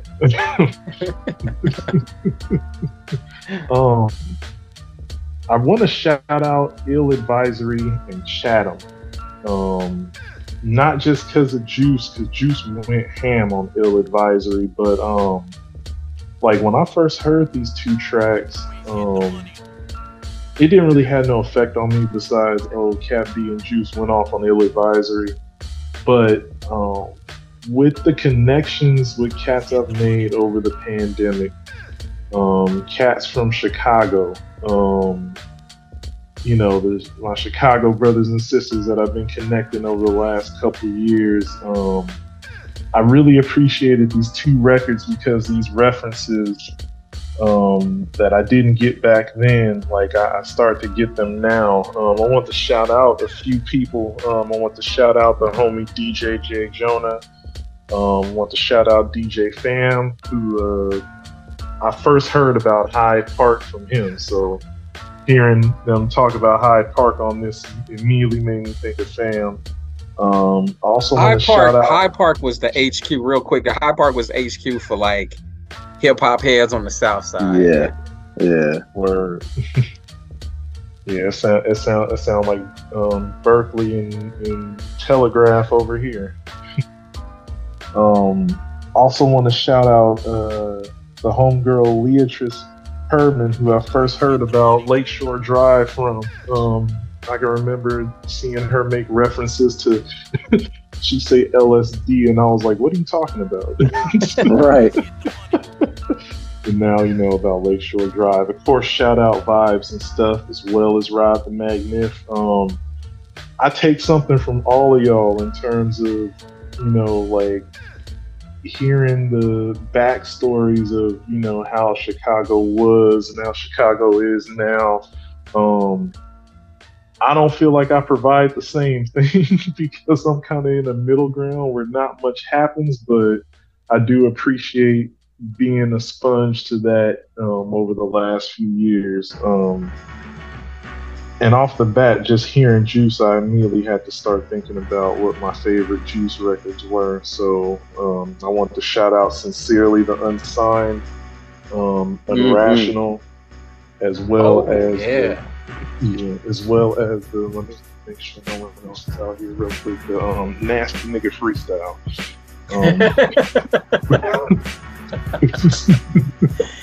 That was from that was from the Moment series. I think that was from Chicago City Limits, a Ritual of the Moment, one of the two.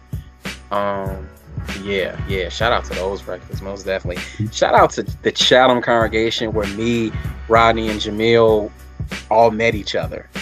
That's what's up. That's what's up, man. Shout out to Chatham congregation, man. Let's see, what else?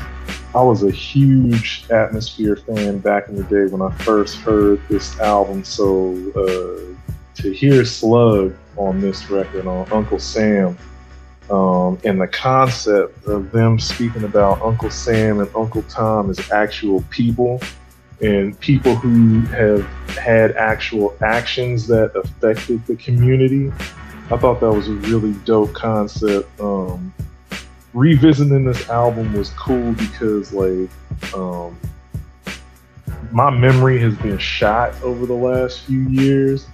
So when I started instantly remembering verses and saying them word for word, it made me smile. Like, I ain't that washed yet. Like, I can still remember some things.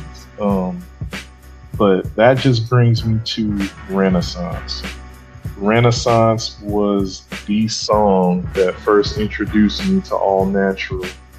I remember the first time I heard that song was on college radio out here, and my mom was in the car with me, and she actually really liked this song too at the time. She probably won't admit it now, but she really liked this song at the time because you had the piano, the dope production on it.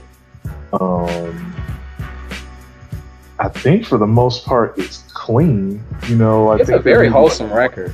Yeah, I think there may be like one curse word in it, but for the most part, I mean, she also liked the fact that he said, "I'm trying to find a way to unwind without no weed and wine." Like, she liked that. Like, she was like, yeah, if my son listens to this, like, maybe I ain't got to worry about him, you know?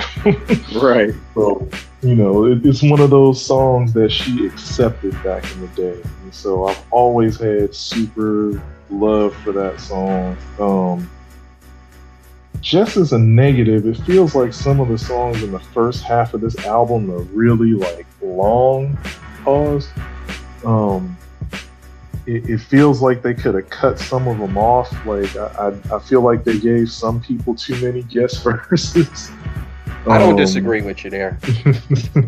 But the second half don't feel that way. The second half, it feels like the guest verses on the second half were all properly placed. They didn't put anybody on there who seemed like they shouldn't have been. And the songs weren't that super duper long. So I feel like the second half probably rode a bit easier than the first half did. So now to move on to Binary Star. I think I picked both of these albums up around the same time, and Binary Star, their album just is like a truck running you over. Like, it's just like immediately Reality Check. To me, Reality Check is one of the greatest intros ever in an album. I put it up there. I'm not gonna lie, I put it up there with intro off of It's Dark and Hell is like, to me, like off the bat, it tells you exactly what you're getting into, what these cats are about. And yeah, it's just one of the most incredible records ever to me to start it off with. So the first 3 songs on this album are so energetic, from beats to rhymes to the cuts. It's like they're giving you their mission statement, and their mission statement is, we are better than you in every way. Like, that's just how it came off. Like, we are better than you, we rap better than you, we probably do beats better than you, like, we just are bulldozing this thing. Talk about the song Fellowship. This is one of the early, if not first, appearances of the Athletic Mic League, which includes Buff One, aka Jamal Bufford, Fortune KT, who's been one of my favorite producers for a minute, and the singer Mayor Hawthorne is actually a member of Athletic Mic League as well. So I've been a fan of these cats for a while, so getting an early glimpse of what Athletic Mic League was like back then was pretty dope. I hadn't discovered Buff One or Fortune KT or Mayor Hawthorne until after I heard this album, so revisiting it, actually knowing who they are, having interacted with them in person before, was pretty cool. It's like, oh yeah, it's like it's Athletic Mic League, like, nice. The track New Hip Hop actually was the track that led me to Ahmad Jamal, because this was the first time I heard Poinciana, because it's the song that's sampled on this. And so that song opened a whole new, door for me in terms of jazz, because like I didn't know who Ahmad Jamal was back then. I just knew that I really liked how that sample sounded. And then when I suddenly discovered the song, I'm like, oh, this is that Binary Star sample. Who is this? Ahmad Jamal? And then all of a sudden, it just took me down this whole line of Ahmad Jamal, which eventually led me to I Love Music, which is The World Is Yours sample from Nas. So do your Googles if you don't know about Ahmad Jamal. It's funny. This point may be a little bit null and void, but I felt like there was an energy on this album that isn't on Second Nature. At the time, I believe that Masters of the Universe was Binary Star's first album, but Waterworld was their first album. But they say that Masters of the Universe is actually like a remixed, redone version of Waterworld, so it's kind of like an album and a half. But it felt like there was more of a subdued energy on Second Nature, because it's their second album. Maybe Binary Star had more to prove on this album than All Natural did. But that's not to dismay Second Nature at all. Both of these albums are incredible. I had never heard a prison story as realistic until I heard I Know Why the Caged Bird Sings, both of them. It seemed like just a story of cats who, they weren't necessarily trying to do bad stuff. They just ended up on that path, and then they ended up in prison. It wasn't, no, I'm being tough, I'm making dudes wash my drawers in here. It was more like, I'm scared. I'm kind of scared in here. I'm seeing some craziness in here. Like once I get out, I'm done with this life type stuff like that. Like, you never really heard realistic prison stories like that until this album to me.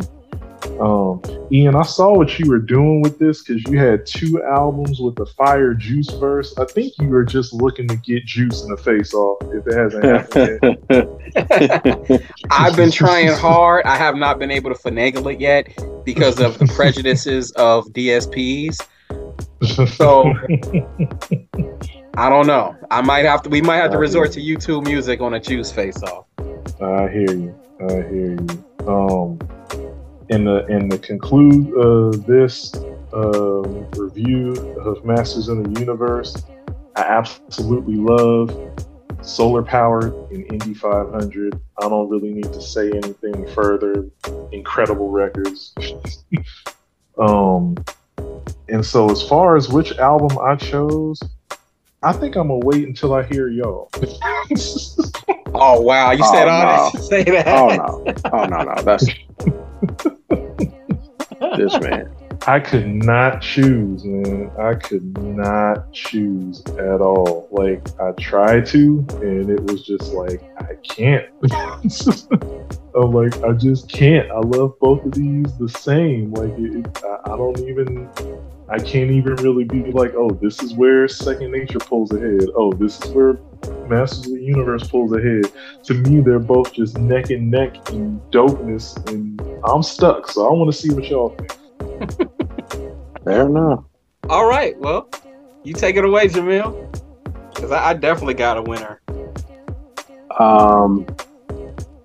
This one was really difficult for me because, like you mentioned, on that is coming from home, but also, like, I'm team on that with just about everything because my people used to rock with Tone. Well, actually still does. So when Tone started working for the Warriors, like, my people was telling me about it all in the works, and so now they doing a lot over there. So I'm kind of plugged into that now.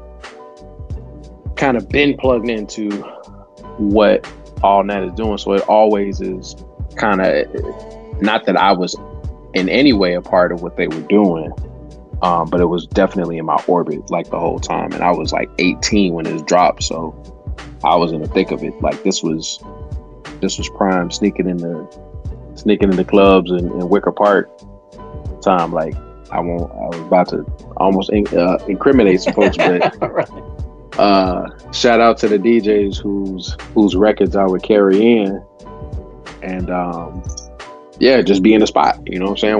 Once I'm in, I'm in. No ID required when you when the club ain't open. You just working. So this album definitely took me back to a time. Real quick, yeah. That's kind of ironic that you said no ID is required in the club in Chicago. Anyway, right? I didn't even think about that. Good one. Yeah. So it was really hard for me to separate the music from the emotions attached to it, or memories attached to it. Aside from the record just being a dope one, like, I don't want to belabor the point because I think Nick did a really good job of reviewing them both, and very much so. Neck and neck is kind of hard to choose one. I think it ultimately comes down to personal taste. With the Masters of the Universe, like, it's just kick the dough in. Hip hop, describing it as like a truck running you over, it's pretty doggone accurate. And yeah, I know I'm a sucker for a posse cut, so for them to close the album out with KGB, I was in that. And you tell me you gonna put Elzai and Juice on the same track, I'm sold. Woo! And wow. one below. And one below. And shout out to I may not have been a fan of this dude later on, but the dude Lax, who had the hardest punchline on that, in my opinion, when he said to make you pop the tape out and inspect the deck as if you were down with the RZA. Yeah. That was cold. That was wild. That dude Lax, he went on to go by the name Tarak, and he did a project with Blue called Crass. Y'all probably heard. Oh, that's Tarak? Yeah, I didn't Tarak. realize that. Yep, that's Tarak. Huh. That's definitely his voice. As soon as you said it. Yep. Wow. That's crazy. And that is why I come on the show, people. Yes, indeed. That's why we have you on talking the about show. You didn't. I was trying to say, you talking about you don't add nothing. That is jewels like that the audience needs, and the co-hosts. Respect. Yeah, so I'm not gonna belabor it, man. Like I said, it comes down to personal preference, and I've kind of mentioned my my affinity for everything all nat. So Masters of the Universe has got my vote for this one. And it was tough. That was hard for me. But I think just as a pure exercise in music, like devoid of anything else, just the music alone, which is not really how any of us experience music. It tends to be, you know, all of the encompassing feelings and everything else that's how we consume it. It's not just sound. But if I just strip it down to that, I feel like The Binary Star was just a better project by a smidge, and only because it was hard. Pause. It was like consistently there. I think the only song that I could really think of that I wasn't really rocking with like that was the Binary Shuffle. That felt like it was supposed to be a BET single, and I was like, I see where you're going with this. I'm not feeling it. Same. Very much the same feeling. Wow. But shout out to Queens Get the Money though. Like that's probably my favorite song on the Second Nature joint. Like that one still gets crazy rotation for me. Absolutely. Deservedly so, man. Wow, this was hard for me too. Pause. Like I love both these albums. I have a ton of, you know, nostalgia tied up with both these albums, where I was in my life when I bought them. To be 16, 17, 18, however how old I was when I copped these. Because I definitely copped the All Natural first. And I think I was out of high school by the time I copped the Binary Star. But like, just where I was in my life and like, you know, growing as a person, getting into groups like this, connecting with the subject matter, and particularly on the All Natural, it was a great trip down memory lane. It's funny, y'all described it very aptly, but yeah, the Binary Star is a very high energy album, whereas the All Natural is a very mellowed out album. So it's like sonically, both albums are trying to do two different things, and they have two different moods. But there's some hard cuts, pause, on the All Nat as well that I forgot about till I went back and listened to it. I forgot how dope Vegetarian was. I forgot how dope Chatham was. I forgot even Mr. Sexy got a little bit of a hard edge to it. Tracks like Stellar.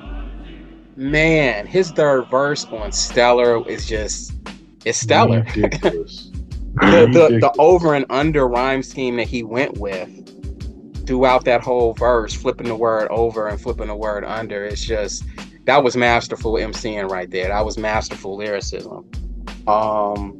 Here's the Hate on Chicago. Even with the skits and interludes, everything just worked. It fell in place in all the right spots on the album. You know, the Hate on Chicago, that was definitely a skit that resonated with me. A lot of hate we got just not being New Yorkers at the time. Like, you gotta remember, man, back then, like, New York had they had the monopoly on independent hip hop. Like, yeah, you had other areas like LA and the Bay doing their thing too with High Roll and Project Load and stuff. But for the most part, man, you had to be from New York if you were an underground artist to really get any real respect. And that was whack, because plenty of them was doing whack stuff. It's like, yeah, Chicago, we had a whole nother scene, man. We had a whole nother ecosystem that was thriving at this time. And you know, listening to this album takes me back to that time and place where, like, we had a very healthy, bubbling, independent hip hop scene. And the Binary Star, though, was like very influential to me. I talked about around, you know, this was around the time I started recording myself. And I talked about it a little earlier with Jamil, but like during that whole process, this was Masters of the Universe was in constant rotation for me. Like, it was a very influential album. One Below was one of those dudes who just made rhyming look easy but hard at the same time. It was like, man, I gotta write a verse like he would write it, or I gotta be able to flip as many internal rhyme schemes within a 16-bar verse that he's doing. It's like, he really is a dude you should study, man, when it comes to lyricism. So this was great, man. Like, for me, it came down to how well these albums aged. They came out 6 months apart. So for me, it came down to how well they aged. And for me, that's why I'm giving the edge to the All Natural. I'm not trying to be a homer here, but I felt the All Natural was just way more consistent. You know, as I'm thinking about tracks like Chatham, Vegetarian, Queens Get the Money, Mr. Sexy, y'all already talked about Renaissance. That made me a Lone Catalyst fan. Because after I heard this record, I was like, yo, who are these dudes? Who's Lone Catalyst? Yeah. Then I got put on to hip hop. Then I got put on to the Catalyst Files. Actually, the other way around. I got put on the Catalyst Files first. J. Rawls ended up being one of my favorite producers after this. Stellar, I already talked about that. We ain't even talked about Elements of Style. Oof. Yeah. We ain't even talked about Return of the Avenger. Oh, we ain't even talked about Ill Advisory. Like, and y'all already talked about Uncle Sam, which was a very well executed conceptual track. Yeah, it edged it out. I felt like the highs on the Binary Star, the highs were higher than the highs on the All Natural, but the All Natural was so consistent, it just had more highs, if that makes sense. Mm-hmm.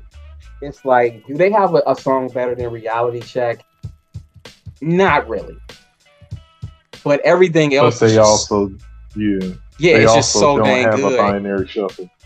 Right. Very true. Very true. And that was something I did take points away from. It was like, it wasn't just that. It was Binary Shuffle, and I want to say Slang Blade. Was it Slang Blade? It was another one. I can't remember. It was not Evolution of Man. But there were a couple of tracks on here that just felt like a very dated underground call to arms, so to speak. Like, but after having some time away from the record, hearing these songs again, they just sounded dated in a bad way, and some of the hooks were a little corny, you know, and a little too preachy, to be quite honest. But this is an outstanding album. This is one of those face-offs where the listeners win. No matter who you like better, the listeners win. Both these are classics. Both these are outstandingly high quality hip hop. Like, it's an embarrassment of riches here as far as quality songs. Like, because on the other end, you got the KGB, you got Wolfman Jack, you got Glenn Close, you got Conquistadors, Reality Check, Solar Power. Like, it's just so many good songs on both these albums, but I felt the All Natural was a little bit more consistent and had aged a little well. Like, I dug the interludes on Second Nature, whereas I didn't really dig the interludes on Masters of the Universe. So it was tight, man. It was tight, but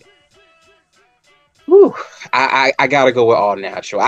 And maybe it was the mood I was in this week too. I was just in the mood to be mellowed out, you know, and not get run over by a truck. But so that's probably having a bit to do with why I'm voting for Second Nature as well. But I give it back up to you, Nick. Oh man, I had a feeling this was going to happen. I was going to end up in a tiebreaker situation. You did it to yourself. I know, I did, right? Just sign on the dotted line. You about to mess up, but you know you done messed up, right? In the end, for me, I'm trying to just go with. There was one song that has been stuck in my head since listening to both of these albums back to back. And I already shouted it out towards the end. Solar Powered. So I think just based off of that, I gotta go with Masters of the Universe. Bang, bang. Hey man, there are no losers here, man. Like, that's real. That's real. Both these albums are losers. There are losers. People who had never heard these albums until today. They're the losers. Indeed. Indeed. All right. So there you have it, man. We got 2 for Masters of the Universe, 1 for Second Nature. I did not expect it to go that way. I thought going in, I was like, man, ain't no way anything's gonna be better than Masters of the Universe, even though they from the crib. And I knew Jamil was definitely gonna go with the homer. But then I thought about it, I'm like, oh, they from the east, they from east of the expressway, so he might not rock it now. It might be F them East Siders still on Jamil's end. But they don't really behave like East Siders, you know. They don't. And I tend to think of them more in a North Side context anyway. Just because that's where the parties was happening at the Red Dog and Sub T and the Note and all that. That's true. Yeah, but even though they were primarily from Hyde Park, but okay. Hyde Park, I also don't consider as part of the East Side, even though I know that makes no logical sense. The East Side and south of 67th Street. Let's just say that. It is a different breed over there, but all right, let's go ahead. Let's cap off this episode like we always do with another segment of What You Bumping, where we invite y'all to share with the listeners what you've been bumping for the past week or so. Got the bump, the bump, the bump, bump. We got the bump, the bump, the bump, bump. We got that bump, the bump, the bump, bump. We got that bump, the bump, the bump, bump. We got that bump, the bump, the bump, bump. We got that bump. So Nick, man, 60 seconds or less. What you been bumping? All right, so that means I got 7 minutes, right? No, Yeah. What have I been bumping? I've been listening to that album "Burning Desire" by the dude Mike. What did you think of it? I actually liked it. I've never really heard of this dude, so like the reason why I listen to it is because I'd be all up in the Griselda Reddit page, and a lot of the haters of the West Side Gun album kept saying this album was better, so I was like, let me check it out, and I liked it. It wasn't too bad. I'm really not like a big fan of those type of Earl Sweatshirt, I sound like I'm blunted all the time rappers, but like Mike was actually pretty dope. So of course bumping that Quaranta, that Danny Brown, the grown man Danny Brown album. What did you think?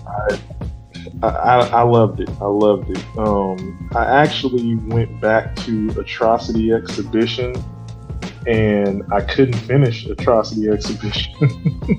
I could. You know why? Because it felt like I was like watching a friend who had finally got clean backslide. Go back on track. So I was like, even though this album came out before, I still was like, I can't listen to this. Like, it's like I'm supporting him backsliding. Like, I can't do it. So I couldn't rock with it. Just real quick, I was bumping that Boyz II Men 2 album. I took my daughter to like Legoland one day, and there was this cat who was wearing a shirt that had all the song titles from this album. And I was like, I gotta check that out. I love Vibin'. Like, Vibin' is like one of my favorite records. And so I was listening to that. I was bumping that new Living Legends album, The Return. I actually really enjoyed that album. It's dope to hear the Legends back, even though No Merce still sounds very odd, but it's dope to hear the rest of them come back together. Going through the Face Off, I ended up bumping that Bad Neighbor by MED, Blue, and Madlib. I remember I listened to that when it first came out, and I didn't care for it, and I listened to it now, and I loved it. So Funny how that works. And last but not least, I was bumping that Illadelph Half-Life by The Roots. Shout outs to What Had Happened Was. Ah, okay. All right, Jamil, man. This week, what you been bumping? So I was bumping this on Rebecca Reed Selected Works Volume 1. It's like an African composer by way of the UK. It's pretty dope. Like neoclassical. I too was bumping a Quaranta. I haven't gotten all the way through it yet. I'm really taking my time with it just to kind of digest it because I'm just not used to Danny Brown in this space. I like it. It's kind of jarring though. Okay. So I'm enjoying it, but I'm taking it a little bit at a time. Also was bumping that Ghostface the Pretty Tony album. And Lil Brother Made a Lord Watch because I had to. Of course. I've been meaning to revisit that since the documentary, but I haven't gotten around to it. I think now's the week. Yes, sir. All right, for myself, I was kind of reaching back this week. I was bumping Mobb Deep's The Infamous. I was bumping Method Man and Redman Blackout. I was bumping Redman Muddy Waters, GZA Liquid Swords. It finally turned into wintertime out here, so I was reaching. You just feel like putting Tim's in a hoodie on right now, huh? Man, dude, I got on Tim's right now. I got on pause. I got on a t-shirt, pajama sweats, and Tim's right now. So that's what time it is right now. That is wild. I was bumping GZA Liquid Swords. As far as new music, I was bumping Danny Brown, Quaranta still. Best bar of the album. I got a Mexican homie named Chinese Mike. I don't know why that's so funny to me. Because Danny Brown would have a Mexican homie named Chinese Mike. Oh man, you know what line really made me crack up off of that was the line where he talks about how you have to sell your soul for rock and roll, but you gotta sell for rap. That had me dying for something. Yeah. And I was bumping. Take that.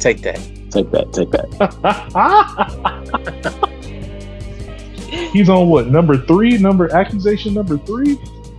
Yeah. Him and Aaron Hall, man, they was doing dirt together. And I was also good. I was bumping Blockhead, his new album, The Aux. Man, I was not expecting this album to be that as good as it was. It might land on my top 10 for the year. I gotta spend a little bit more time with it. Wow. What's the title again? The Aux, AUX. Like the chord. Oh, okay. I'm gonna spend a little bit more time with it, but I was not expecting it to be this good. I really wasn't. But yeah, man, that's what I've been bumping. Jamil, you got any album anniversaries for us before we get out of here? Yeah, man, there's quite a few. I'll try to go through them quick. Celebrating 5 years this week. You got JID with DiCaprio 2. Earl Sweatshirt with some rap songs, and this local MC that not a lot of people have heard of, Tyreek Trotter, I think, with Streams of Thought 2. Celebrating 5 years this week. Oh snap! That's 5 years old. It's crazy, right? I remember when we did the review of it. I know. Yep, still on the channel. Check it out. Yes, indeed. Bad sound quality and everything. Right. Celebrating 15 years, Kanye, 808s and Heartbreak. This was the beginning of the end for Mr. West. After Donda died, he started to go unhinged. Yeah. Yep. Less said about that, the better. Yep. Celebrating 20 years this week, Missy Elliott, This Is Not a Test. Celebrating 30 years. Yeah. Dell with No Need for Alarm. Yeah. And Snoop Dogg, Doggy Style. From the Bay to LA. Bay to LA. West Coast was killing it that week. Those albums dropped the same day. Oh wow. Wow. Man, you got some classics in there, man. Yeah, got some heavy hitters this week. And more to come. I was also no need for alarm. No need for alarm. That's all I'm gonna say. I was also bumping 93 to Infinity this week too, just because I thought I had an unpopular opinion about that album I was going to share next week just to piss Nick off, but upon further review, I retract my opinion, my unpopular opinion. Retract it before you even put it on wax. That's hilarious. You know what? I had this thought in my head. It was like, you know what? This is a cool album and everything, but like, I only remember 4 good songs off the joint. So you tripping. I was like, that can't be right? You know? And so I went back and listened to it. Yeah, I was wrong. Yeah, just remembering 4 don't mean it was only 4. That's for sure. But yeah, that's why we throw them out there, so we can argue them. You know, it's fun to argue. Sure. But man, gentlemen, I thank y'all for carving out some time to hop on and make the show what it is. We will be back next week, next Monday. That is, same bad time, same bad channel. I look forward to having a special guest on for that show. Also, too, man, be on the lookout for. They'll probably drop in another week or two, but be on the lookout for the voting ballots for the annual year-end show. So it's the show where we vote on lyricist of the year, album of the year, video of the year, you know, the whole nine. So be on the lookout for that to drop. I don't want to do the show too soon and then like Nas drop like a classic like on like Christmas. Yeah, that nigga did that to us twice already. Yeah. And it's like rats, you know what I mean? Or like what happened last year when like I heard Rita J's High Priestess album like on January 2nd. Right. And it was like, yo, this would have easily made my top 10, but we had already did the show. You know, or Jay-Z decides to release an actual good album with 2 hours left in the year. I have no worries about that happening. Who's dropping a good album? Jay-Z. Oh, nah, you can forget that. Jay-Z only drops albums a certain time of the year. I think he only drops albums in like the fall. So, yeah. I never thought I'd say this, but well, yes, I did. I ain't looking forward to hearing no more Jay-Z albums. I mean, I'll listen to them if they out, but I'm good. He never dropped nothing else. I think I'm cool with what we got. Yeah. All right then. So, gentlemen, I thank y'all again. We will see y'all next week. And with that, I'm gonna bid y'all adieu, and I'm gonna say peace. He's very sick. Yeah. Hey yo. The nurse said he's really very, very sick. Military minded. I strategize plots to knock knots in hot spots in hell and earth through my snot box. Raps is G's, no more scrap taking, we master these. I jam pack the walls to the furthest capacity once again.